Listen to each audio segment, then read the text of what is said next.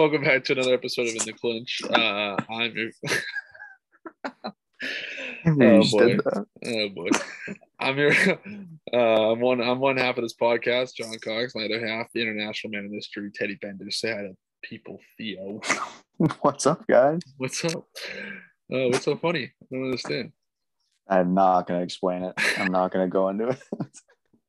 We're gonna keep going. Oh boy! All right, kind of a fucking what do you know? Another bad fight night. I mean, it is what it is. You know, there's some highlights from it that are okay. Main event sucked. It is what it is. But we have stuff to talk about. We had a lot of questions too, which is good. We haven't had a lot of questions recently, so we'll take that. Do you want to skip this first? Nah, I guess we should just talk about it, whatever, because there's other shit I want to talk about on the card. Aspen Ladd is not really her, but her corner is getting criticism for the way that they were interacting with her during the fight, during the main event this weekend. It looked like she wasn't really following the game plan that they had put in place, kind of ignoring the coaches. And one of her coaches kind of got a little animated, yelling at her, blah, blah, blah, all this stuff. There's a lot of backlash on Twitter about, and really just any social media, how could you treat the fighter this way, blah, blah, blah. But I don't know. I think it's just like, this is fighting, and fighting is like as intense as a sport can get.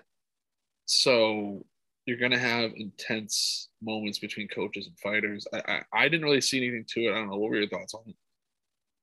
I thought it was really blown out of proportion, man. It just felt like a non-story. And I saw a lot of people online saying, like, this fight night was so awful. This is the only thing people can remember. So it's the only reason why we're talking about it. And it kind of feels that way. Like, on the night, there was a lot of people who were saying, oh, this is ridiculous. How could you treat your fighter this way? And then it felt like the day after, everyone kind of just realized how stupid this whole thing was, and they just kind of got over it. You know, like, you got to remember, like, we're in a sport where people are going to be, like, beating the piss out of each other. And, like, it's a violent sport by nature. And we're really going to get, like, upset about a coach being harsh to his fighter and giving harsh criticism. Like, it seems like a non-story to me, honestly. Yeah, I agree. Excuse me. I just was like, it's the same thing you see when you look at like a football coach freaking out on one of his guys. Right. Like, if you never played, this happens in sports. Yeah, it's just you also don't know the inner dynamics of that fighter and that coach, or that player and that coach. Like, maybe this is how they want to be coached. This is how they need to be coached to snap out of whatever they're doing wrong.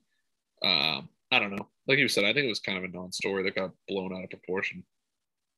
Right. But also, I think that's the most important part, is that we don't know the relationship between Aspen Ladd and her coach. Right. Like, you know, I've had different coaches throughout my years playing different kinds of sports that have been nicer, and some have been meaner. Some try to be your friend. Some try to really push you and give you harsh criticism, put you over the edge.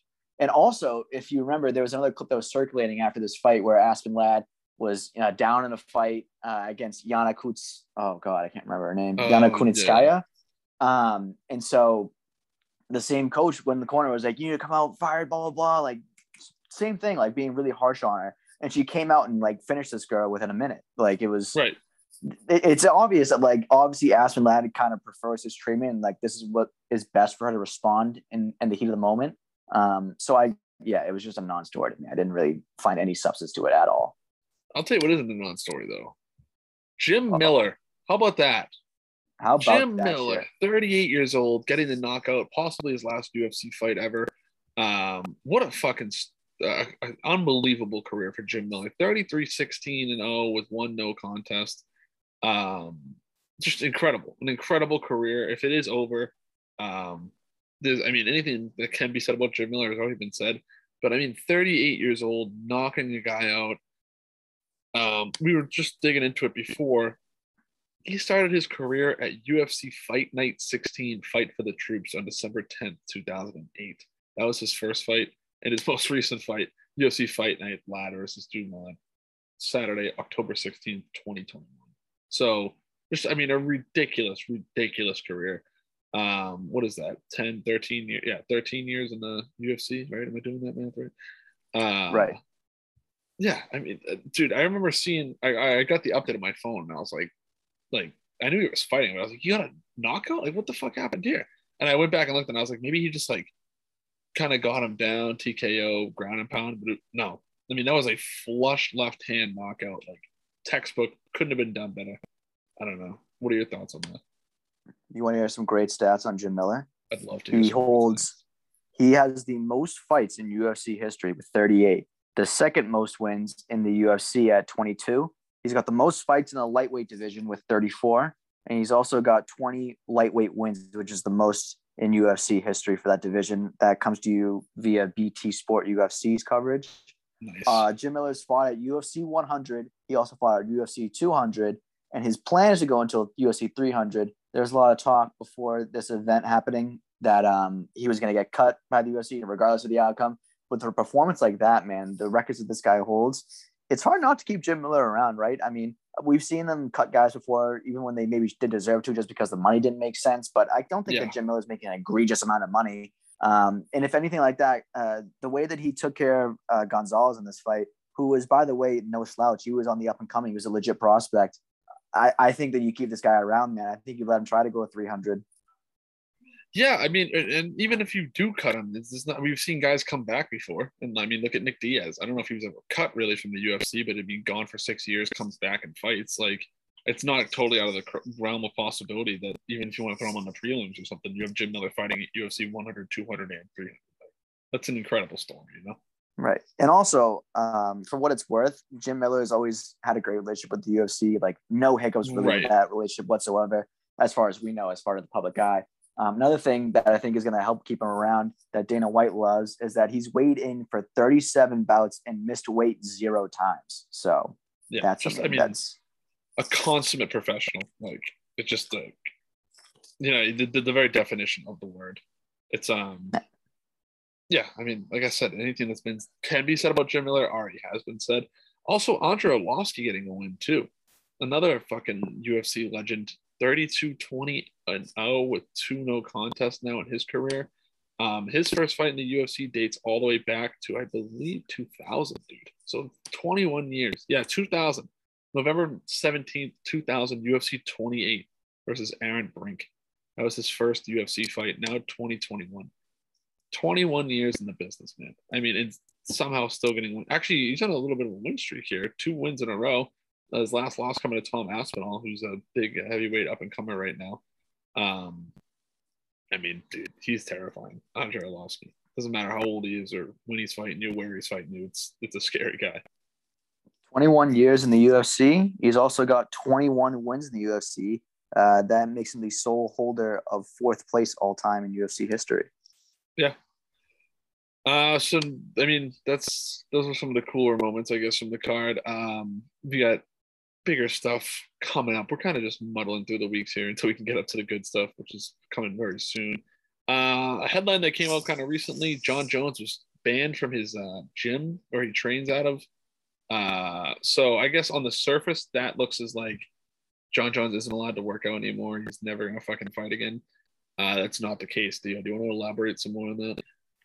Right. So John's been with the Jackson Winklejohn gym for essentially his whole UFC career. And of course, in light of recent controversy and yet another slip up by Jon Jones, a big narrative in the media was that, is Jon Jones surrounded by yes men? I would say absolutely he is, because time and time again, it seems like these people have no accountability for him.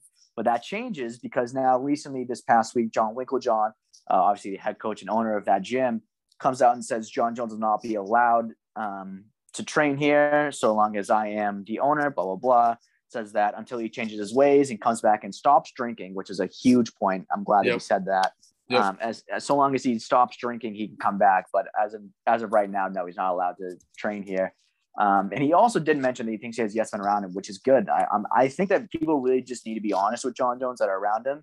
And you see this a lot with high level celebrities. People will just kind of ignore the flaws in their character because, they're famous and they want to be around them. They want to make money off them too. That's a sad reality in combat sports with these managers and things like that. So it's good news if you're an MMA fan, if you're a Jon Jones fan, to see that people around him are holding him accountable, and he's hopefully going to improve. But I think a big misconception with this story was that Jon wasn't going to be able to train at all or train with any of these coaches. It's very important to distinguish. He's still training with all of the coaches from that gym except Mike Winklejohn.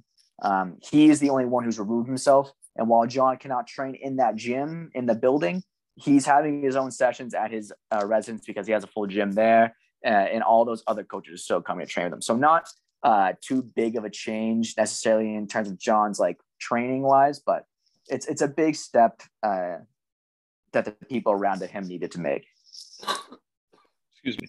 Yeah, I totally agree that I think it's more like what's a big deal for him. Like you hit it right on the head there, is that it's the people around him, I think, that unfortunately need to get a little more involved now, which obviously you got to say, like, this guy's got to hold himself accountable sometimes, but it seems that it's not working. It hasn't worked in the past. I think sobriety is going to be a huge deal for this. He's got to get sober. He's got to stay sober. And then, I mean, you're really putting in jeopardy for not only himself, but for the company. I mean, massive fights that could be happening. His career, I think he's well off already. He's made plenty of money. He's cemented himself in his legacy of within the cage of just how good he is, one of the greatest of all time. But it's a lot of the stuff outside of the cage that's really tarnished that legacy of how people view him. And I mean, if you don't know much about the sport, maybe you just see the headlines, you're going to judge the book by its cover. And it's like, he doesn't seem like the character of what's the word I'm looking for? I don't want to call him a bad guy, but like, it just comes off as that he's troubled. And if he wasn't so troubled, it's where could his career be if none of this stuff had happened? I mean, I think he's undisputably the greatest of all time if all this stuff outside the cage isn't happening, and even some of the stuff inside the cage with the steroid use and everything like that. So he's still young. We'll see if he can sober up and kind of get a second wind here to his career. That I'm just excited to see that if he can sober up and he listens to the people that are around him that want him to do good. I mean, how much better could he get? Because he's already as good as it gets as far as I'm concerned, but maybe he can get even better if he changes his ways. And I think everyone still wants to see that heavyweight fight versus Francis. So, I mean, it's in serious jeopardy here if he can't figure out what's going on, Yeah, I honestly, at this point, I just want to see him make improvements in his own life before I can even think about this guy stepping back in the cage. I don't know Jon. I don't know him personally. I've never met him. So I can't speak on his character, but it seems like a guy who's constantly making these similar mistakes, constantly being in trouble with the law, substance problems. It seems like there's a lot more to unfold behind that guy. So I hope he gets better, honestly, for him and his family. Yeah, I do too. So now we're going to move on to something kind of interesting, and I'm struggling here, unfortunately, to find the quote. But Colby Covington recently came out with a quote about his fight versus Kamaru Usman. I don't have the exact quote in front of me right now, but I can paraphrase basically what it was. It was essentially Colby was saying that Kamaru Usman didn't want this fight. The UFC forced him to take this fight. None of his coaches wanted this fight. He didn't want this fight. The UFC forced him to take this fight, or else they're going to strip him. We were talking about this before the podcast. We decided to stop and kind of save it for when we were recording. And you were saying that you didn't agree with it at all. You think that this is bullshit. Maybe not exactly how you said it, but you don't think what he's saying is accurate. I was saying maybe not all of it is accurate. I don't think the UFC was going to strip him of his title if he didn't take the Colby fight. I think that's kind of ludicrous. But part of me does think that this is not a fight that Kamaru Usman wants to take necessarily. Not that he wouldn't take this fight. Obviously, he has taken the fight. And not that he was dodging the fight. But I mean, personally, I think Colby gave him the toughest test of his career as a champion thus far. And if he didn't break Colby's jaw in that fight, I think that Colby wins that fight. So this is definitely the toughest fight on the horizon for Kamaru Usman. And I think that this is something that he was dreading, I think is the right word. I'm curious what your thoughts on it are. It's tricky, man. It's tricky because Colby's coming out and saying one thing that's very, very, it's very harsh. It's the way he says it is like he said that the UFC is going to strip Kamaru Usman if he didn't want to take this fight with Colby. That's absolutely horseshit.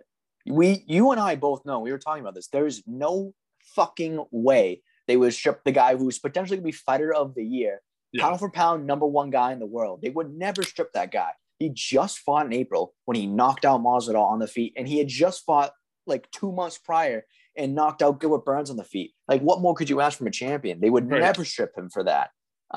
Again, I'm not saying that they didn't say that. I think the UFC would be smart to threaten that in negotiations. And it seems like due to their history of business practices, that wouldn't be something out of the range of possibility.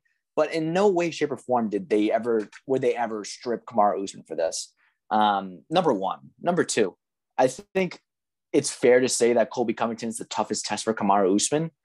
But man, if you think about it from the perspective of Kamaru won the first fight, and since then he's obviously gotten better, and we haven't seen a lot of improvement from Colby because he fought Tyron Woodley, which is hard to gauge how much better that Colby's been able to get off of an opponent like that. Yep. We've seen improvements, especially in Kamaru Usman's striking game.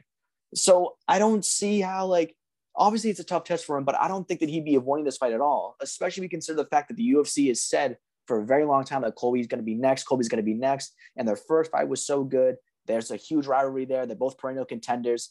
Like, it was inevitable. So really, what's the point in avoiding it, right? Yeah. I have the exact quote here. Actually, I just found it. So this is quote Colby Covington on the journey to getting the rematch with Kamaru Usman. It wasn't supposed to happen. They did not want it to happen. His manager, they were refusing. They were trying to find every way in the book out of fighting this rematch. They didn't want the fight, man. The only reason they have to take this fight is because the UFC gave them no choice. They said, hey, you fight this guy or we just strip you, end quote. So, yeah, like we both said, I don't think they're going to strip him. I think that's crazy. But, I mean, I don't know. I mean, we've seen, I think one of the biggest thing that gets overlooked with Kamaru Usman is how airtight his mentality is. I mean, there's nothing that gets through to him.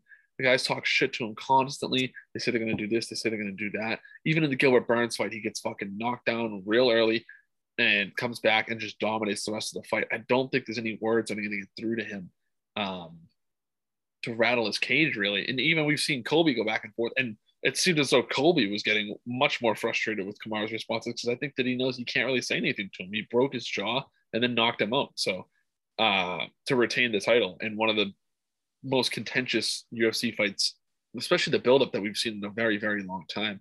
I would put it up there with Jose Aldo and Conor McGregor as far as going back and forth in the what's the word I'm looking for here? Like the anticipation and the tension and all that stuff.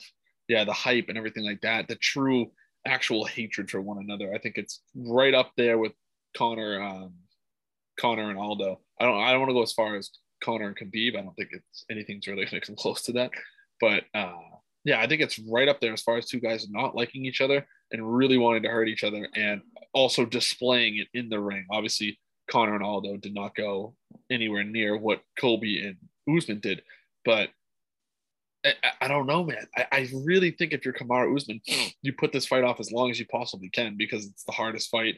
Not that he's running away from a challenge or anything like that, but it's like this is going to be by far the biggest chance you have of losing your title. And I'm not even blaming him for it. I would do the same thing. I mean, you're going to take the fights, as many fights as you can until this fight to get ready for this fight. I think this is the fight of all fights for Kamaru Usman. And he wants to take as many before as he can to get ready, finite his skills. And it looks like that's what he's done thus far. So, I mean, we've said it multiple times. John Haddock said the same thing. This is the fight we're looking forward to the most. Me personally, this is the fight I'm most excited for this year. 100%. And also, I think we have to reiterate the context in which this quote was said was with an ESPN interview to promote the fight. That's what he's doing at the end of the day. He's just promoting the fight. So we can't really take anything that he's saying seriously. And by the way, it's coming from fucking Colby Covington, who has admitted he puts on a persona. He said he does. He admitted it. Like, he's never lied. He's never lied. But like it's like I can't even like how are we supposed to take this guy seriously with anything that he says in promotion? You know, like maybe if I told you in confidence that like he said it's behind stage or something, like then maybe it gets a little bit more credible. But like no, if he's out in the public promoting a fight, anything he says about Kamaru Usman just ain't like not credible. It's just it's just the nature of how he is. I'm not saying it's a bad thing because there's a lot of people who will fall for the trap, who will believe it and become fans of Colby and say, oh, this Kamaru guy's ducking him or whatever. So it's smart on his half to do this, but it's just not true. And it's a little bit frustrating when people don't understand and they don't appreciate the gimmick that Colby's doing. Because honestly, I'm not even mad at it. I think it's a great gimmick. I mean, Dude, who sells a fight better than Colby Covington other than Connor? Chael Sonnen. I was literally gonna say top three all time: Connor, Chael, and Colby. It's Wait, time out. We're putting Colby top 3 all time for selling a fight. Yeah, okay. Let me think about it for a second. Okay, I'm gonna say Connor number 1, Chael number 2. Okay.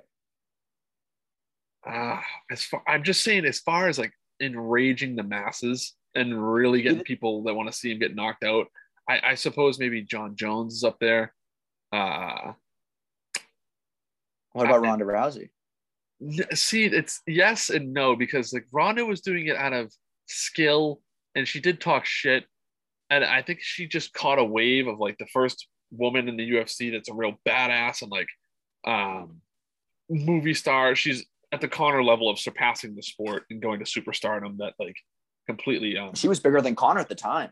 For a little bit, she was bigger than Connor. Yeah, absolutely. So I think that was more of like, okay. So I guess respectively, yes, she is selling the fight that way. I'm talking about pure shit talk, making you believe that or not even making you believe that they could win, but just making you hate him. Like he's so fun to hate. Like and I think when you talk about Colby Covington, I don't want to say everybody, because I think Henry Cejudo's sort of right there too, of like the guy you love to hate. But people know who Colby is that don't maybe necessarily watch the UFC or even MMA. Like you've kind of just seen him and or heard of him or something along the lines of that. It's like, oh, is that the fucking Trump UFC fighter guy? Yeah, I've heard of him. Exactly. Yeah, man. So I think top 3. I want to put him in the top 3, just out of guys that can. Let's put it this way: guys who can sell the fight with their words. Something like I think that. For committing to the bit, I would put Colby top 3. For the guys who had to put on a persona to sell a fight, yeah, I guess I can kind of agree with you on that. But I just like the thing with Colby, when I said Chael right away, because Chael, in my opinion, is just like the better version of what Colby does. Like Chael was actually funny and like he was clever with the things he did, and he would very rarely go over the line, and it was obvious that like he was a very very.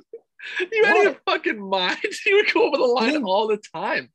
No. Dude, he would go to Brazil and tell them that he brought toothbrushes and soap and shit like that because they've never seen it before. That dude crossed the line, at least with the Brazilians. What I'm trying, he definitely did, especially with the whole Anderson buildup. He was the Wanderlei shit. Listen to that stuff. It's insane, dude. I know. He said he's gonna go into their house, cut the power, and like shoot them when they're better and like crazy shit. He's an American gangster. But it's also like those things aren't really like credible. Like people aren't like really taking that seriously. Like I don't think Vanderlei's actually like. I don't think anyone thinks Chael Sonnen's repelling into houses and stuff. But right. But the Chael was also kind of charming about it, and it was like there was a reason that like you could like kind of root for Chael. Like, he was almost like a likable bad guy. He was like an anti-hero. Colby Covington, the way he does his shtick is just like lazy to me. It's like, Colby, like we get it. Like you're a really skilled fighter who doesn't have those entertaining fights or didn't in the first half of your career. Right. So you just started making fun of everybody and lashed onto the MAGA persona and automatically got like half the country to be on your side just because of political things. Like it's just it doesn't. But like it's lazy to me, man. And I don't know. If it works, dude. If it doesn't, if it isn't broke, don't fix it. Right? Like. I think but he went with it and it just took off. I mean, he just capitalized on something that was super polarizing, and like it just keeps working for him. Even now, it still works for him. And Trump's not even in office anymore. That's the difference between him and Chael. I think he's much more polarizing. Like I think more people could enjoy Chael and hate him at the same time. He's not as creative. I think Colby's like you love that guy, you hate him. And also, by the way, Colby's like for someone who latched on to MAGA, I thought he would have blown up way more. It seemed like there's a bunch of guys who like only when Colby fights do they kind of care, and like I don't think it really necessarily translates to huge pay-per-view sales either. Historically, if you look at his career, but I think he's like kind of like a casual, like I don't know. It's weird. He's not a draw by any sense. You don't think Colby's a draw? No, not in the way that like a top 10 draw in the UFC. No, really, I think he is. Yeah, I think he's very good at I think he's very good at making himself a draw. Very close to a fight. You know what I mean? If you just look based off of statistics, it's like if you look at like not just pay-per-view sales, because obviously not everyone has the opportunity. And to be fair, Colby's only been the headliner of a pay-per-view a few times. Most recently, the Kamaru one did okay. Like their first fight did like maybe 500,000 buys, but that's not anything to write home about. Right.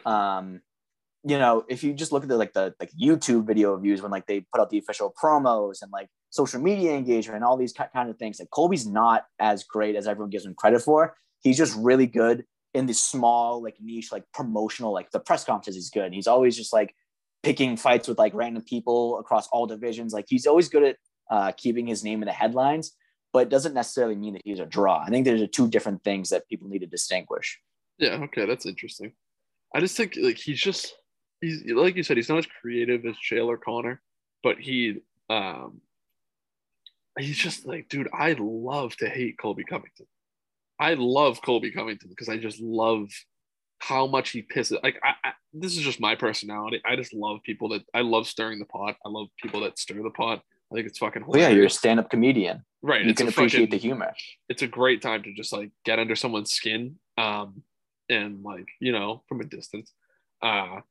So in Colby's case, I mean, he's a fucking UFC fighter. He can just talk shit and fuck you up if you have anything to say about it. But it's just like he's so good at being like, oh my god, I fucking hate this guy, but I'm gonna watch every one of his fights because I want to see him get knocked out, and then he fucking wins most of the time. So then you're like, god damn it, dude, like who's gonna beat this guy? And it makes you root for Kamaru Usman even that much more if you're not a Colby fan. But back to your point, actually, of what you were saying, that he's maybe not a draw necessarily. I do know like a lot of people that are big Trump fans that are also UFC fans, and like none of their favorite fighters are Colby Covington, even though he's the mega guy. So I do. Wouldn't see it be so saying. Obvious? What happened? Like, I don't know. It wouldn't it be so obvious for him to be like their guy, but right. Instead it's like, I guarantee it's like Jorge or Nate or somebody like that. Like it's just Connor, yeah, it's all, yeah, yeah. It's also frustrating when Colby like comes out and says like I'm doing a gimmick, or like when someone asks him, he's like, no, it's actually a facade that I'm putting on. Because like Chael or Connor would never say that. That's the whole but point. It still works, which is weird. It doesn't work the same. I don't know. It works, but like it doesn't work in the traditional way that like guys like us who watch hardcore want it to work. Right. And so that infuriates. I think actually the genius of Colby is that he's able to infuriate casuals and hardcores no matter what. I just like watching. He does. Go ahead. He's able to instigate people at every single level, behind the scenes. Like people who used to be at his gym fucking hate this guy. Guys who cover in the media, like they get headaches with this guy because he does everything wrong, but he somehow is getting the right answer, like wrong equation, right solution. And then casuals hate him because obviously he latches on, so half the country hates him. You know, it's one of those things. But I can appreciate what Colby's doing from the distance. Exactly. But I like watching him, like, because if you peel back the curtain just a little bit, you'll see that anyone who talks about him, like most, or I shouldn't say anyone, but most people are like, he's a super nice guy and he's super humble and he's like, this is all just an act. So all you have to do is just like look back a little bit, but people don't do it. They just see the MAGA hat and they freak the fuck out and they like absolutely hate him. And that's why I like watching, because I'm like, it's very interesting to see that dynamic play out where it's like, this guy is, if you just do a little research, you'll see that this is clearly an act. And like, I think that's what makes it that much funnier, where I'm like, dude, coming up to Kurt Angle's song, it's just all perfect the way he does it. It's just fucking perfect. I love that. I love every second of it. It's unbelievable. And just seeing everybody boo him and shit. And then he goes out and he just whoops ass. And you're like, dude, this guy, like, he's just doing it right. Like, he's doing everything right, even though he's in essence doing everything wrong. That's the best part, is that he's an exceptional fighter and his skills are undeniable. So his biggest haters have to swallow their words every single time this guy fights. And that adds to it. That's what gives people even more fucking upset. I think Colby Covington, what he's really, really good at is he understands he's the entertainer. There's a lot of guys who come into sport and are just like, oh, I'm here to fight, blah, blah, blah. And that's fine. You know, that's what they do. That's their personality. But Colby understands that like he has a rare opportunity in the sport to latch or to kind of captivate the audience in a way that people don't have the opportunity to in other sports. And he really, really leans into the heel because he doesn't care whether you love him or you hate him, as long as you're paying attention. You know, that's an old saying in combat sports, but Colby Covington's the example of that, man. And he does make it more exciting, I have to admit. Yeah, and he dominates. And he also, I mean, you got to think of someone like this. Think about like Khabib, right?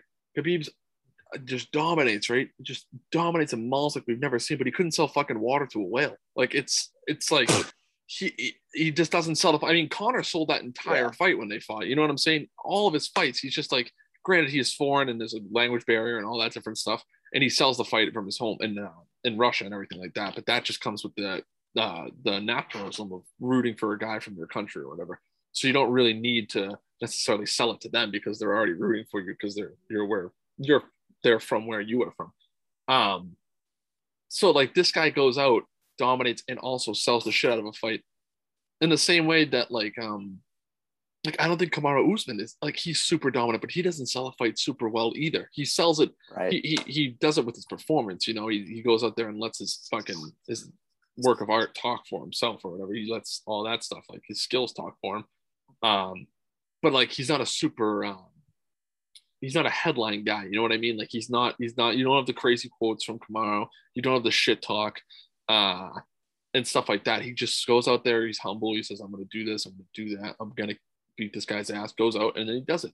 But what I do like about Kamaru, it seems that like when you go back to the interview, maybe it was, I don't even remember when it was within the last 2 years, I believe, maybe a little bit past 2 years, of him and Colby going back and forth, and Colby's like, I'm gonna beat your ass or whatever. He's like, I beat your ass, blah blah blah, and Kamaru's just like, I broke your face. Like he just keeps saying it over, and then Colby just starts freaking out, and he's like, freaking out, kill you, like all this stuff. Like it's like, just to see someone too to like get under Colby's skin, where it seems like the guy that's always getting under people's skin is all of a sudden agitated because he knows there's nothing he can say to Kamaru Usman, because Kamaru Usman did break his face and then knock him out.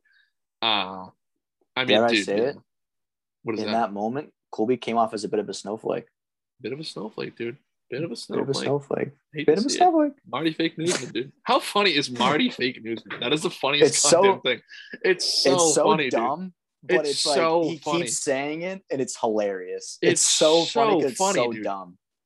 Yeah, exactly. It's just like, oh my dude. The first time I heard that Marty Fake Newsman, I'm like, dude, you gotta be kidding me. Like, that's so perfect. Like it really is like so perfect. Like he just nails it, dude. He nails it every single time. Like, it's funny because everyone who's like going against Kamaru is always trying to call him Marty to piss him off because that was what he used to go by. Yeah, Marty, was it like Marty from Arkansas or something? Marty from Nebraska. Nebraska, yeah. That's like when he first came over here and he was like going to high school wrestling. His coach was like, "What's your name?" Best, dude. That was the best. He's like, "I'm gonna call you Marty." Like, it's not even close to Kamaru at all. Right. And so now it's like a good thing for him to throw in there to be like, "Oh, Marty Fake Newsman," because it's just different for everyone else, and that's what Colby does the best. He sticks out. Side note, dude, that clip of him and Ben Askren when he's like, I want to sit next to Marty, and then everyone like Kamaru freaks out on him and he gets in his face and he's like, I don't because he genuinely didn't know who Kamaru is. He's like, I've only known him as Marty. He's like, I don't understand why he's so mad. Like that's his fucking name. And then they're like, yeah, his name's Kamaru, and he's like, oh, my bad. Like Ben and Kamaru trained together at the Olympic Training Center for wrestling, and everyone there just called him Marty because it just stuck. So he calls him Marty, Nebraska. And he gets all pissed. He's like, wait, what the fuck? Yeah, Kamaru's like, what do you say to me? He's like, Marty, that's your name. Yeah, it's the best, dude. It's good.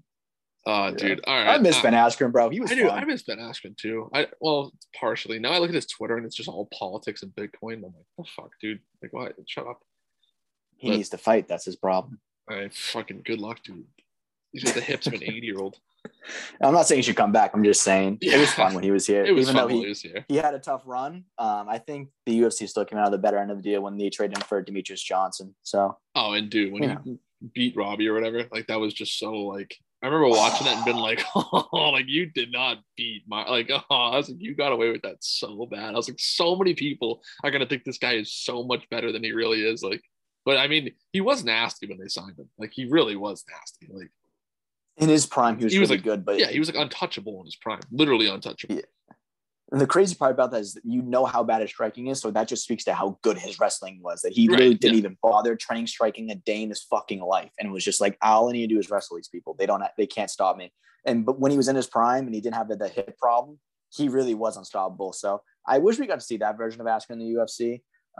But regardless, if we didn't have a guy like Askren come in, then there is no Jorge Masvidal flying knee 5-second knockout. And we don't have that guy blow up to a huge star either. So it really wasn't the worst thing. Plus, he got to fight Jake Paul, which he made a lot of money, embarrassed himself. But, you know. Yeah, I mean, fucking $1 million knockout. Who gives a shit? Yeah. He honestly is the guy who, like, doesn't care. Because for years, he's been seeing the flying knee in his replies to every single tweet. And so now it's like, what, Jake Paul knocks me out? Like, I don't care. Right, exactly. Like, why would you give a shit? That's a guy who, like, deals with the loss super well. Ronda Rousey should take some notes. Anyways, so now we're gonna move on. We got some questions here. We got a few questions actually. First question here, Theo. This is a question for Theo. Was it nerve-wracking speaking at such a big event when you asked the infamous Conor question? Yeah, it was, in short, yeah, but like also not really at the same time. It's kind of a weird dynamic. So I always, whenever I think about this, I always go back to Jacksonville. It was the first event I did in April. And we were sitting in the media room, like getting ready for the fighters to come in. There's going to be like 10 or 12 fighters to come through and just talk for like 10 or 20 minutes each. So the first guy that came in was Anthony Smith. And I remember I was like sitting back waiting. Like, people were asking questions and I'm just like waiting for my opportunity because I don't want to like jump in too early because it's my first time. I don't want to like overstep, you know? So when it's finally my chance, I fumble my words. I stutter and I go, hold on, excuse me. I have to gather myself. And then I can't get the fucking microphone to work. Like there was a weird button on the microphone. So I kept fumbling that. And it was just a shit show. My first question ever. And then Anthony Smith kind of like at the end of my question, he was like, that microphone's kicking your ass, huh? And he just like shared a laugh. And like one moment, I remember like heading into that, I was freaking out. Like my heart was pumping the whole time. And then after that, it was fine. And then we had like I said, like 12 or 15 guys come in afterwards and everything was fine. Like it was just, you need that kind of one moment. And then again in Vegas, it was a little bit of a rough start, nothing like that, but like it was still like nerve wracking when the first guy came in. And then once you get in a groove, man, when you're asking these guys questions, or at least this is my experience, it's just easy. It's not nervous anymore. It's just normal. But what was different was I didn't get the opportunity ever before I got to Vegas to ask a question at a press conference with fans in it, which is a whole nother dynamic I was not even like considering. So I'm sitting in my chair waiting for the press conference to start because it's like, obviously like we're an hour late, I think at this point, because Conor is always late. It is what it is. That's the things you have to deal with. And the whole time sitting, I'm like, holy shit, like these guys, like for an hour have filled the stadium. Nothing's happening. No one's on stage or anything, but they're fucking going loud, like crazy the whole time. And I was like, I can only imagine what's going to happen when Conor and Dustin get on stage and like start like almost fighting. And it turns out that did happen. And sure enough, the place fucking blew up. And so if you watch the video of me asking the question, you can't really tell how loud the crowd is. And I've always said this, you know, from being there in person, like the camera does not do it justice. Like you can barely even hear anything going on there. And that's why Dustin had to ask me to repeat my question because you literally can't hear anything. That was really the one thing that made me nervous more than anything. Not talking to Dustin or Conor or Dana or any of those guys was just like the extra crowd noise that was in there. So when I go up to ask the question, like I can feel like my heart fucking beating out of my chest because I'm like, if I mess up now, like there's a whole crowd of people who are gonna like make fun of me and heckle me and shit. So that was the one thing that made me nervous. But once I asked the first question to Conor that Dustin obviously had the McGregor sleep comment for, once I got through that, I was like, this is fine. Like I'm not even like, because I was a little worried that like I had all these eyes on me, but I realized after that, like they're not here for me. They're here to see Conor and Dustin. They don't give a shit who this kid is on the Jumbotron for a few seconds. So to answer the question, yes, a little bit, especially when I was asking the question, but after that it was like, oh, this is easy, you know? Yeah, that kind of reminds me of like my cousin when I was like a kid playing football back in like 3rd, 4th grade. He would always tell me, he's like, once you get that first hard hit out of the way, like you're afraid to get hit. Once you get that first big hit out of the way, it's like you're all set. So it's like I feel like that's what it was like with Anthony Smith. Oh yeah, definitely, man. Like literally everything that I thought could go wrong with that first question with Anthony Smith did go wrong. I fucked up. I stumbled my words. I couldn't even get the fucking microphone to work. So I had to ask him one of my questions, just like screaming at him across the room. You know, like, and it's also like at the end of it, I realized it really wasn't a big deal. And you can honestly go find this online in case anyone's wondering. Just look up like UFC 261 media scrum, Anthony Smith.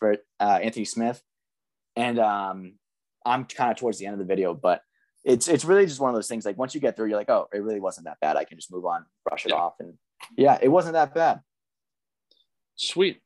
That's a nice little insight to the media and what these guys go through. It's almost as bad as fighting.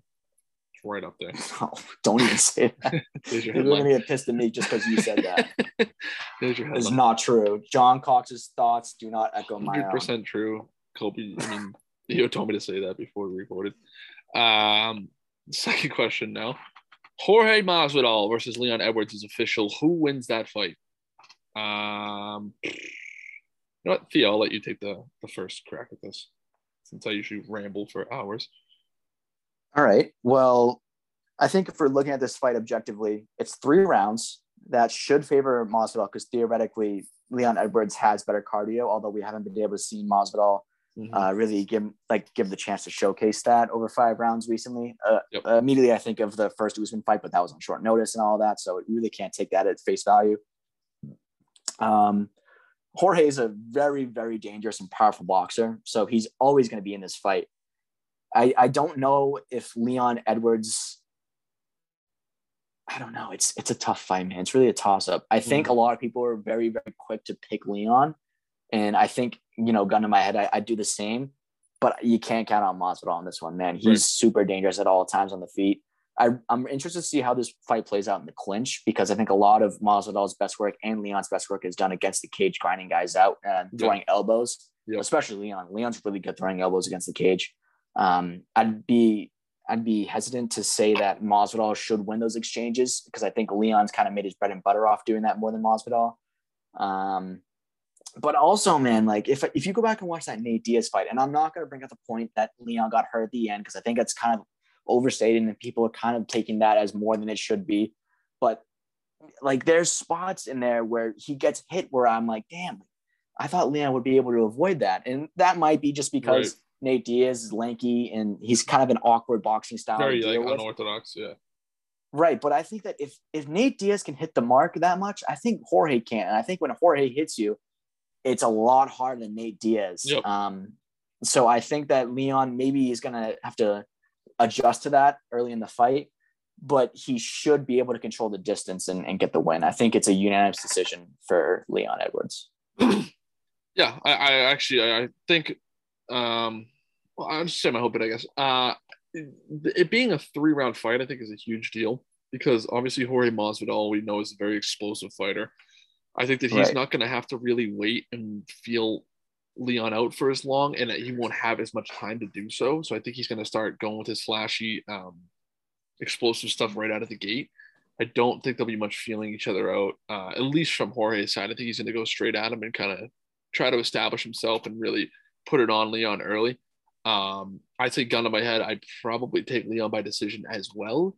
But if you want my bold prediction, I think that I think that Jorge can get it done by TKO as well. I think if you're a betting man, Jorge by knockout's good money. Yeah, exactly. Yeah, I think I agree with that. To your point too, I think that it's going to be very interesting to see their exchanges in the clinch and against the cage and stuff like that, where the Muay Thai is going to come in.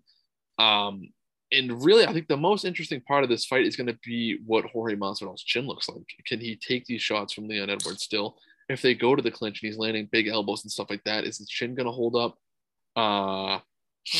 My gut reaction says yes, that Kamaru Usman's just a different kind of guy. He hits harder than most people do, especially for his size. So I think not a freak knockout, but I think it's just like Jorge can take that punch from most people in the division, but Kamaru's just different. So knee-jerk reaction, Leon by decision, but like you said, if you're a betting man, I don't think betting on Jorge by KO is bad money. Yeah, and also I want to reiterate these last 2 fights that Jorge has had against Usman. First one on very short notice, of course, and then the second one there was a lot made of it. Can Jorge wrestle? And he said in his game plan that he expected to wrestle a lot.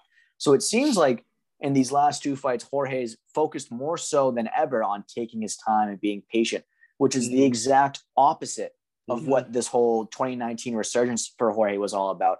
In 2019, he was like, I'm just going to go out there and start trying to knock people out no matter what. Like, don't try to win rounds. Don't try to win on point fighting. Don't try to go the distance. Get in there, be as aggressive as possible, and knock people flat out because he has the ability to do that. In the Usman fight, I'm not saying he took the wrong approach. I'm saying he kind of got away from what made us Jorge Masvidal fans in 2019 and what made him so world famous. His abilities within the cage are very, very good if you go for a specific game plan. And I think that he got away from that game plan a little bit in his last 2 fights. Against Leon Edwards in a 3-round fight, there is no way that he's going to be out there trying to keep going the distance and not be as aggressive as he could be. So I think that if he's ever going to knock a guy out, it's in a situation like this. But he's running into a really tough guy. I think that's a bad idea if you're going to try to take your time with Leon Edwards, because I think he's going to hit you, slip and rip, get you with nice combos. I think he's a safe fighter, somewhat conservative. So I think that if you're going to try to beat Leon Edwards, I think you got to be right in his face, pressure him. We saw what Nate Diaz did towards the end of the fight. He couldn't really deal with the pressure as well. If you're up in his face, it's similar to like a blitz on a immobile quarterback. You know, it's like if you want to get to him, you got to just hammer the line. You got to blitz, stuff like that. It's the same thing, I think, for this fight. I think you got to go right at him. You got to show him what's up real quick. Don't use all your stuff in the early rounds, but just stay right on him. And obviously there's real beef here too because of that whole backstage incident. So I don't think that these guys like each other. I think they've been kind of chomping at the bit to get this fight at some point. And I think they're kind of both lucky that this fight is happening given where Leon Edwards is right now and versus where Jorge Masvidal is in their careers. Granted, they're both big time fighters and stuff like that, but Jorge's coming off this knockout loss. Leon's on a 9 or 10 fight win streak now, or unfinished, whatever you want to call it, with the eye poke to Bilal mixed in there.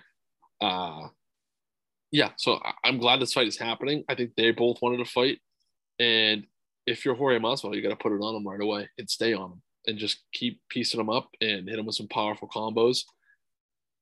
Yeah, I think that's how you win the fight if you're Jorge. And to your point, I think that it's significant to mention that Jorge Masvidal can fight going forwards and backwards. You know, when he's the guy putting the pressure on versus the guy being pressured, I think he's a really good counter striker. I'm not so sure that you can say the same about Leon Edwards. I think Leon Edwards is incredible fighting forwards when he's putting the pressure on, when he's leading the dance. I think Leon Edwards is second to none at that.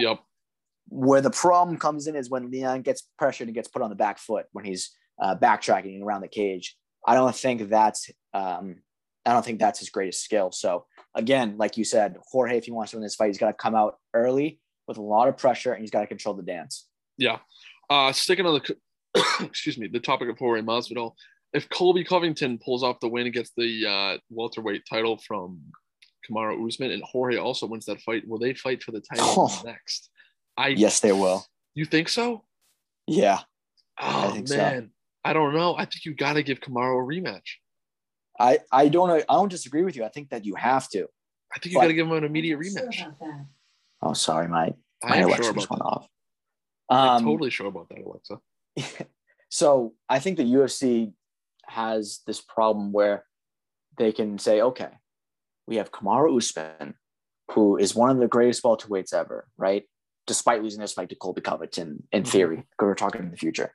And we have Colby Covington, who is like everything that we talked about. We talked for like 10 minutes about this earlier, the show. He's polarizing. He moves the needle. He's got all these different beefs with people. And then we have Jorge Masvidal, who just has an impressive win over Leon. And, you know, he has this incredible back and forth with Kobe. They've been beefing for years since the fight that everyone wanted to see. And now you have an opportunity to make that for the welterweight title. I think Kobe versus Jorge is a much bigger fight than Colby versus Usman 3. Really? I think in terms of pay-per-view sales, oh God, yeah. You just got to think about it, man. Like Usman doesn't sell nearly as many pay-per-views as Jorge. Like when Jorge fought Usman the first time, it did 1.2. After that, Usman hasn't been able to sell anything like relatively close. Like, given he's only had one fight since then, but you see my point. Like that wasn't because Usman was on the cards, because Masvidal stepped in. So Masvidal and Colby is such a big fight that I think the UFC would say, yeah, Usman, whatever, you can just fight the winner of this fight. Like, it doesn't really matter. But if you're looking from a pure sports standpoint, yeah, man, like Usman deserves the rematch more than anybody does, right? Yeah. Like, who's done more in their division? Maybe Stylebender, maybe Jon Jones at one time. But like, you know, Kamaru Usman would definitely deserve a rematch. I just am not convinced that they would do it, especially if Jorge Masvidal wins and his momentum goes rising back up. Like, you got to remember, man, like Jorge Masvidal was a massive, massive star just over a year ago. 1.2 million pay-per-view buys. Like that doesn't happen. That doesn't happen. I think Conor and Cowboy, they did like 1.3. Right. So, you know, like that's the kind of star you're dealing with when Jorge Masvidal's hot. So I think the UFC would be absolutely in a rush to make that fight if the opportunity presented itself. I Not think so saying too. it's the right thing to do, but I think Right. it would happen. Yeah, I actually do agree with you now. You're saying that. I think this actually really depends on what the fights look like. So if Of course, yeah. Kamaru's coming off a very close decision, or if they have I think if they have a fight that's anything similar to the first fight, it's gonna be now you're getting people's attention of like these guys fucking hate each other, and you can set up an incredible trilogy. I'm not so sure that people are as keen to see a Kamaru Usman versus Jorge Masvidal 3 after Kamaru's up 2-0. But to your point, you're right that if Kamaru Usman Jorge Masvidal, when he's hot, he's selling pay-per-views like nobody's business. But yeah, I think this really comes down to what do the fights look like. If it's a boring fight from Leon and Jorge, and it's more of like a technical Jorge wins on points, I'm not so sure people are as keen to see it as a rematch, as a trilogy fight between Colby and Kamaru. So let's say the Jorge fight is boring. He gets the win though. Colby fight versus Kamaru is incredible. Back and forth, unbelievable like the first one. I think people would rather see that trilogy over the Colby versus Jorge. Just if they can book that rematch fast enough.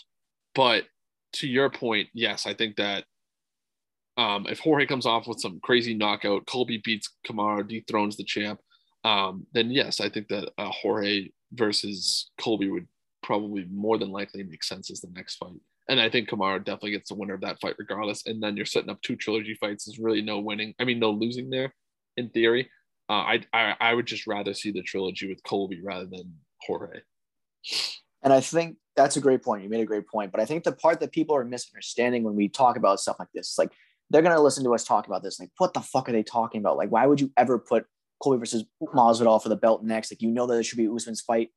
From the perspective of a hardcore fan, absolutely Masvidal should not be getting a sniff at the welterweight belt anytime soon, regardless if he beats Leon or not, because he had 2 losses in a row to the champ at a championship level. Right. And of course, Usman, like we were saying, is the dominant champion, like incredible for the welterweight division.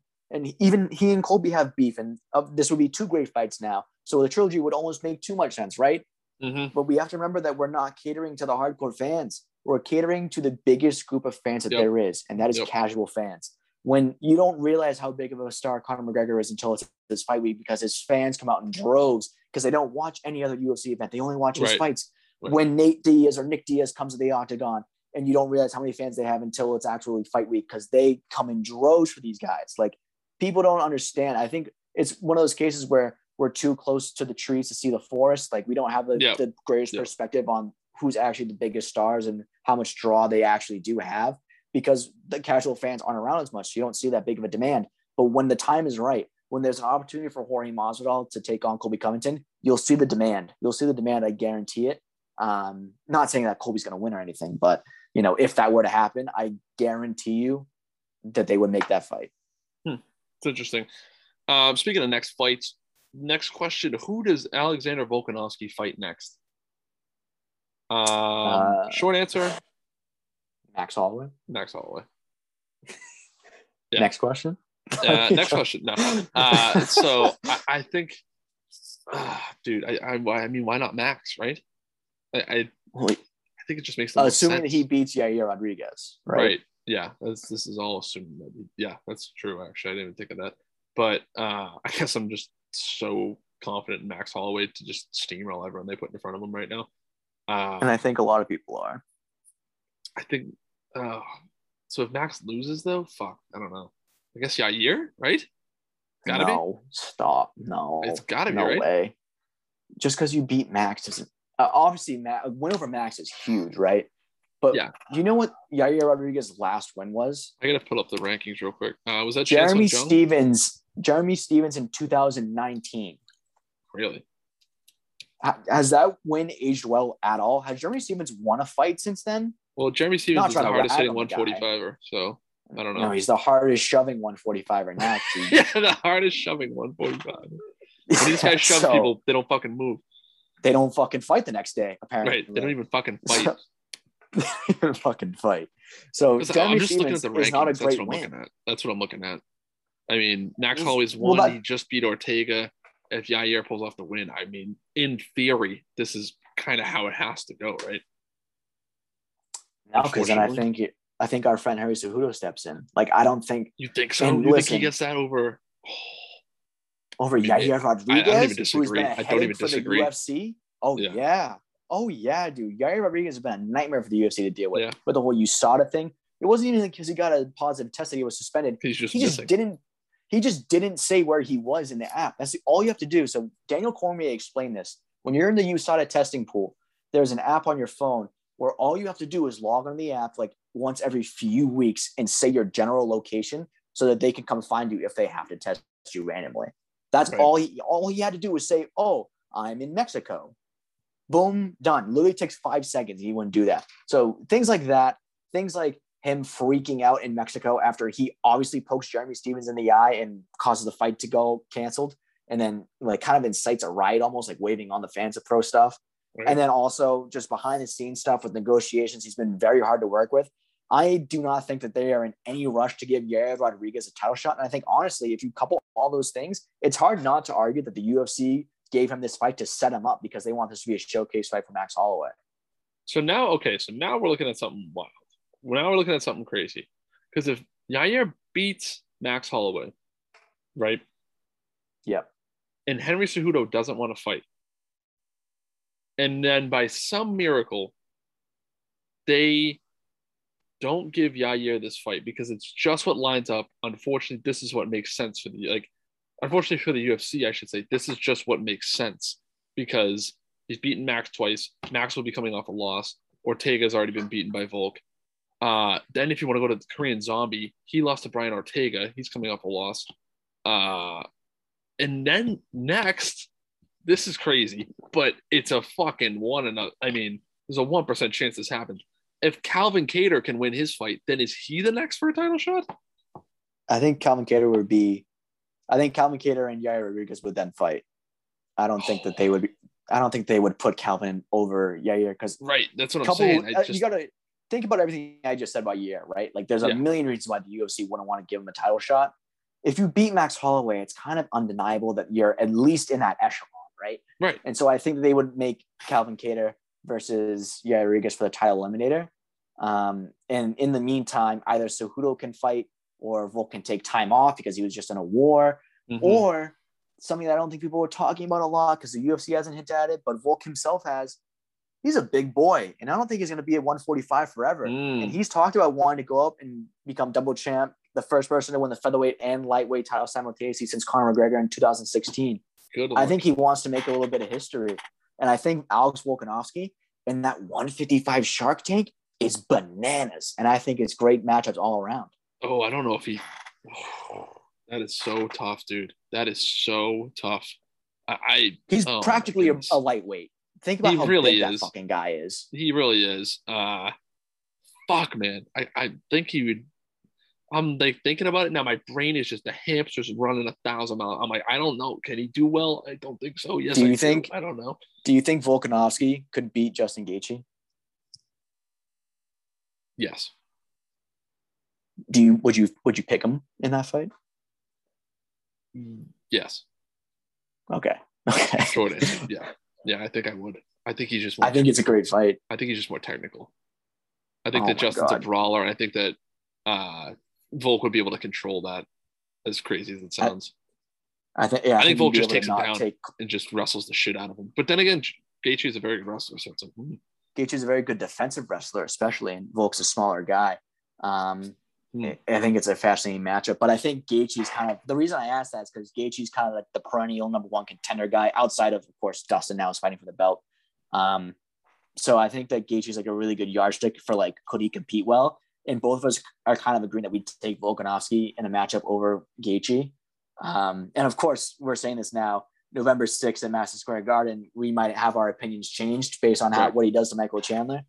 But as of right now, in this moment, coming off of that performance by Volkanovski, I think he can take it to Justin Gaethje. And I think that's a good sign that he'd be competitive in the lightweight division, which means it wouldn't be too far-fetched to think that he could move up to lightweight instead of fighting a guy like Yair Rodriguez next if he beats Max Holloway. Oh, boy. Let's go real crazy. Just dump a couple lines on and blow him. Alexander Volkanovski goes to welterweight and just takes on fucking anybody in there, dude. Because he was like 230 pounds at one point in his career, or like when he played rugby. Yeah. Yeah. I say he goes up and fights Francis. Stop. He can go. I mean, in theory, right? He could make weight for like any division in the UFC, like, if you really wanted to. It seems. I mean, anyone can make weight if like Francis cannot make featherweight. Well, I mean, like if you're moving up, anyone can just get heavier. Like it doesn't mean that. But I'm saying the thing is, he like, played a rugby. Like he wasn't an athlete. He wasn't 230 of fat. Like he was 230 of fucking probably pure fucking muscle. Just some brick shit house. I'm just picturing little ass fucking Volk like running around the heavyweight division, holding onto legs.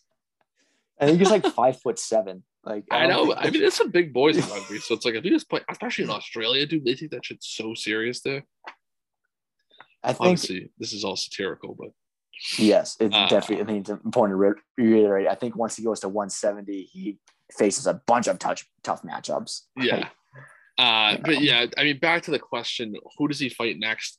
I have to say Max Holloway. I think Max gets this. I think he gets the win over Yair.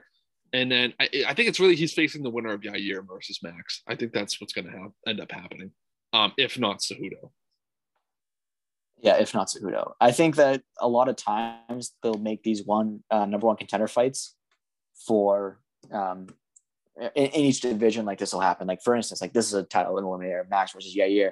But if one guy wins, it doesn't necessarily mean that they get the title shot. Like it's very rare to get one that's like, okay, no matter who wins, fights for the belt next. So I think this is just like one of those cases. And I think that Max Holloway, if he loses this fight, I don't think they give it to Yair Rodriguez, honestly, for the next title shot for all those reasons that I listed. And I think that Cejudo at that point is more likely to get it. But I think that in the reality that he does win this fight against Max Holloway, then he fights like somebody else for a title eliminator. Like you mentioned, Calvin Kattar. Yeah, maybe. Fuck, man. Oh, that's so interesting because then it's like now we have Yair. We could have a rematch with him and Korean Zombie for a title eliminator. That would be fantastic. Maybe him versus Brian Ortega. Oh, I mean, wait, no. They would have Yair versus Korean Zombie for number one contender. That's a sick fight for a rematch. A sick fight. And the other rematch they have on the same card, Max Holloway versus Brian Ortega. Oh, good luck. I mean, now we're just getting fucking. This is just dream cards at this point. This is something you make in a video game, but I mean, it could. I mean, who knows, dude? Theoretically, I'm not saying it happens on the same card necessarily, but those matchups are not too unrealistic. No, assuming that Max Holloway loses this fight. They're not at all. So, yeah, I think either way, man, like the UFC is kind of looking at this 145 division and saying, like, even if Max Holloway loses, man, like, we're going to have some sick fights no matter what, just because this division is just a shark tank. So, in short, I think Volkanovski's next fight is Max Holloway. Right. Yeah. I agree. We got 2 questions left. We're going to take a real quick pause because I'm going to piss my pants. So we'll be right back. Okay. Whew. All right. We're back. We're feeling good. 2 more questions left here, and this pertains to what we were just talking about. So if this matchup does happen, Alexander Volkanovski versus Henry Cejudo, who wins this fight? Oh, man. I mean, it's tough. It's especially hard when you consider that, like, Cejudo's a former flyweight, then bantamweight. He had 2 fights there, then retired. Like, I don't know if he has the size, to be honest, to deal with Volkanovski, who is a massive featherweight, essentially a lightweight. So Henry Cejudo, I think, is best suited at 135. Yeah. And, you know, I think that he does have a unique style to present some different kind of problems for Volkanovski. But I'm not really – nothing that I've seen has made me so confident to say that Cejudo can win this fight. And I think that it's hard to say that, especially when you consider that he should be the betting underdog. So I really don't know what Cejudo has for Volkanovski. I mean, maybe he can mix up with the wrestling, but who knows? He's so much smaller than Volkanovski, and Volkanovski's so strong. And he's also a great grappler himself.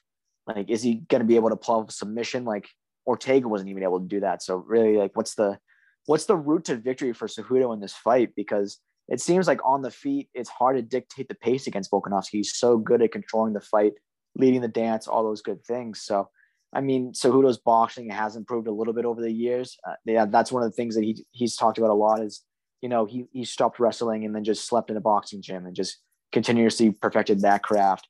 So maybe he has some advantages there, but even still, like, I think Volkanovski is going to be able to take his shots pretty well. And I think that he's proven to have better cardio than a guy like Henry Cejudo. I'm not saying Cejudo's got bad cardio, but who's going to have better cardio than Volkanovski? Like Max Holloway? Like now you're talking about like these kind of guys who are in the upper echelons of divisions that are they're just heavier than Cejudo. So I think it's really hard to pick Cejudo in this. Yeah, I mean, especially with all the time off, I think that plays a giant factor in it. And we've seen in the time that he's been gone, Volkanovski's been in some fucking wars and defended his title multiple times. Man, it's hard for me to pick Cejudo. I don't think that it's an exciting fight for sure. It's a fight I definitely want to see. It's just, I don't think I could pick Cejudo in this fight. I think that, it's too soon and Volkanovski's too hot right now. I just think it's not a good fight for him to take as his first fight back.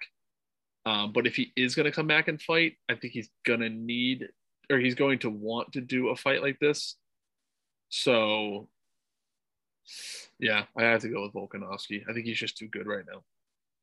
Right. And I'm trying my hardest to find something to pick Cejudo in this. Right. It's just hard. And I think last week I said something along the lines of, like Cejudo has a chance in this fight. Of course he does. I wouldn't pick Cejudo to win this fight, of course, but I think the best thing for Cejudo right now is I want to see him fight at 145, not for the title, to come back and say, all right, let's see how he looks this weight class. Let's see, do his skills and his traits translate to this higher weight division. I think I'd be a lot more comfortable picking him. And I think the UFC also has these same kind of reservations about booking a title fight for Cejudo at 145, because you can kind of tell in Dana's demeanor when he talks about these pressers that they do for the Contender Series during the week, that Dana doesn't really think that fight is super competitive. I think it'd be smart for Cejudo to take a fight at 145, like a number one contender type fight, like against Yair if he won, or Zombie or Qatar, or any of these guys that we were just talking about. Prove people wrong, prove at this division, I am the man, I can't compete with these guys at the top and I can challenge for the title. So I think that's the best route for Cejudo right now. But right now, coming off the couch after 2 years, or actually just 1 year, excuse me, to a new weight division you've never fought before against one of the best to ever do it at 145, it's a hard sell for me. Yeah. But all that being said, man, I do want to see that fight because I think Henry Cejudo deserves the opportunity. I think it'd be an interesting build-up, and I think the fans kind of want to see it too. So I think the best thing is to have one more fight at 145 and then fight for the title. Yeah. We have a final question here before we wrap up the episode. Who is going to win the lightweight title fight between Dustin Poirier and Charles Oliveira? Oh, this wasn't even in the notes. I didn't see this one. Brand new. This was added live. Oh, awesome. We're a live show now. Damn. I mean, so close. It is so close. We've talked about it much. We've talked about it on here too. It's just, I don't know, John. This is why we'll get to it next episode. No, I'm just kidding. Oh, there's just so much to this fight, man. So much. I don't even know. I really don't even know where to start. Okay, I think a big thing that people are talking about in this fight is that Oliveira's got incredible jiu-jitsu, and although Dustin Poirier is a black belt himself, he's battle tested and all those great things through the UFC in terms of jiu-jitsu. People think that that's an advantage for Oliveira. I think it's very important to distinguish Oliveira's offensive jiu-jitsu is incredible, as is Dustin Poirier's. I'm not as convinced, and I shouldn't say this that I need to see this, but I've heard other people say this because I'm not as well equipped to the grappling language, that Dustin Poirier's defensive grappling, his defensive jiu-jitsu, his ability to get out of chokes and out of bad positions, I don't think that is as proven. So I think that if it's a straight grappling fight, I think that's a huge advantage for Oliveira. Although Dustin Poirier has a better wrestling pedigree than Oliveira, people do say that Oliveira is much stronger than you think he would be, just because he looks like a scrawny guy who was a former featherweight coming up to lightweight.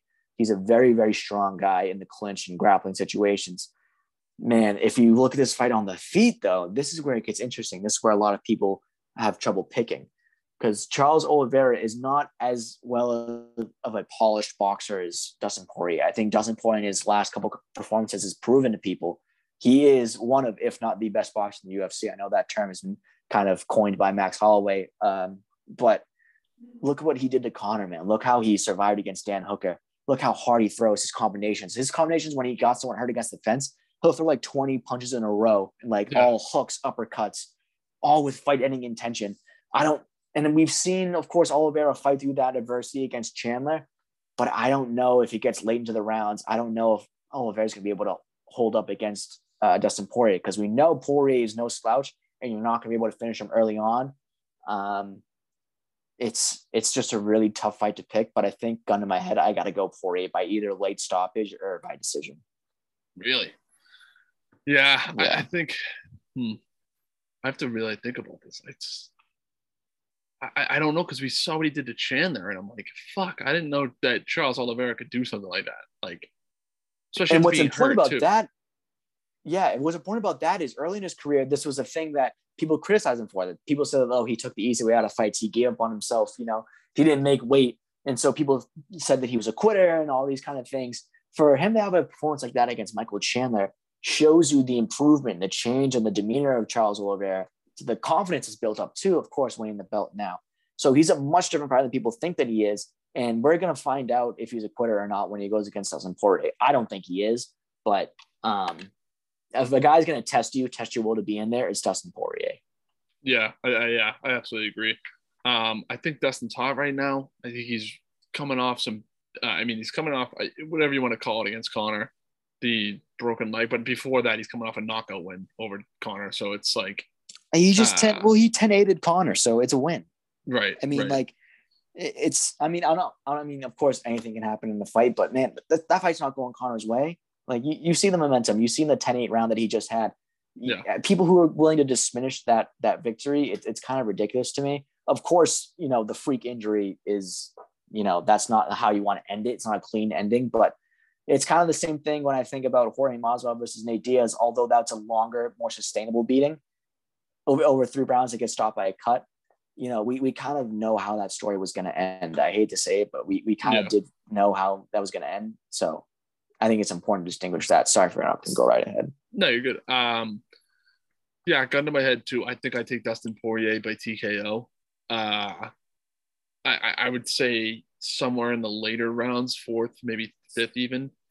I just think he's got too much willpower right now, as well as combined with his skill and his momentum. Granted that Charles Oliveira has a lot of momentum as well, but I think it's going to be a fucking unbelievable fight. And I think Dustin Poirier wins by TKO. It's such a good fight though. It's so close. It's like, I could easily talk myself out of it too, No, I can. I'm kind of doing that to myself now, because I think about the improvements that Charles Oliveira himself has made on the feet.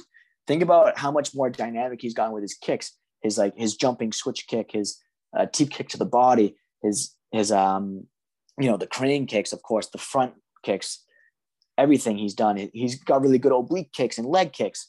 He's really, really good at mixing up his kicking game, which has given him the ability to keep guys off of him. If you look back at that Kevin Lee fight, the last fight before the sports world shut down for a little bit. Yeah. I think that Charles Oliveira has a lot of tools in his toolbox to keep this interesting on the feet and to keep Dustin Poirier away from him. So that's why I'm a little hesitant to make that call for sure that Poirier would get the finish. But, I could easily see him, catching Poirier with something, that he's not expecting on the feet, especially with those kicks. Yeah. Yeah. I think it's just going to be an insane back and forth fight. I think that Dustin gets it done. That's the only way I can really wrap it up and think about it, Kind of a cop-out. Sorry, what'd you say? I said I just think it's going to be an unbelievable fight that I think Dustin wins by TKO. It's the only way I can really think about it, and make a decision without having to completely crazy overanalyze it. Yeah, no. And also, I am not the technical fight breakdown mind that some people seem to think that people who talk about MMA are. I am not an expert in this stuff at all. I'm simply conversational in the language of fighting. Right, so. Right. I think I'm pretty much in the same boat. And if I ever claim to be an expert, call me on it, because I am not. All right. We're going to get here wrapping up the show. We'll do the same thing we do every show. We talk about we read off what's coming up next. So our next fight night is going to be this weekend, UFC Fight Night, Costa versus Vettori. That is Saturday, October 23rd. And that is a day card. So the prelims will start at 1 p.m. on ESPN Plus. Main card starts at 4 p.m. First fight on the preliminary card, we have a bantamweight matchup between Aaron Phillips and Jonathan Martinez, followed by women's strawweight Livia Renata Souza versus Rando Marcos. Flyweight Jeff Molina versus Daniel Lacerda. Lightweight, we have Kamaru versus Jai Herbert. Middleweight, Jamie Pickett versus Loreno Strapoli. Women's strawweight, Tabatha Ritchie versus Maria Oliveira. Lightweight, Alan Patrick versus Mason Jones. Middleweight, we have Park Jin Young versus Gregory Rodriguez. And on to the main card, our first fight on the main card, a light heavyweight matchup between Nikolai. Holy jumping. Let's see. I'm going to try to do this one. Neguerrero? That sounds right. Versus Ike Villanueva. Welterweight, Francisco Trinaldo versus Dwight Grant. Featherweight, Alex Casares versus Choi Sung Woo. Women's bantamweight, Jessica Rose Clark versus Jocelyn Edwards. And a lightweight matchup between Grant Dawson and Rick Glenn is your co-main event. And of course, your main event middleweight matchup 13-1-0, Paulo Costa versus Marvin Vettori 17-5-1. So again, prelims start at 1 p.m. on ESPN Plus. This is from the UFC Apex Center in Las Vegas, and the main event starts at 4 p.m. Theo, why don't you plug your stuff like you do, and then we will wrap up the episode. A little bit different again this week. Like we mentioned last week, I'm going to New York for November 6th for UFC 268. So, of course, on all platforms, Twitter, Instagram, SevereMMA.com. That's Severe MMA on all social medias, including YouTube. So you can find us doing event coverage there for things like Media Day, weigh-ins. We're going to be doing post-fight reactions, live results. So check out that stuff. But also, John, I wrote my first event preview for Severe MMA this week for the upcoming Bellator 269 card in Moscow, Russia. That's headlined by MMA legend Fedor Emelianenko as he takes on Tim Johnson in a heavyweight bout. So yeah, if you guys want to see that, it's on my Twitter. That's at Lander_Theo. I changed it from Teddy_Bender because I'm trying to be a little bit more professional. But it is what it is. On SevereMMA.com, you can check that out. Because it's actually a pretty good card in Russia coming up this weekend. So yeah, if you care, go look at it. Give it a read or fuck off. That's what I say. Yeah, that's exactly what I meant. All right, awesome. So we will see you guys next Tuesday to discuss Marvin Vettori versus Paulo Costa. And then after that, oh boy, the following weekend, we have the first of a doubleheader of UFC main event or UFC pay-per-views. That will be Jan Blachowicz versus Glover Teixeira. Again, that is the free card with the weird start time of 10:30 a.m. for the prelims and 2 p.m. for the main card on ESPN Plus. And of course, UFC 268 is right after. So we got some good stuff coming up in the next few weeks. All right, everyone, that'll wrap it up, and we will talk to you next Tuesday. Peace.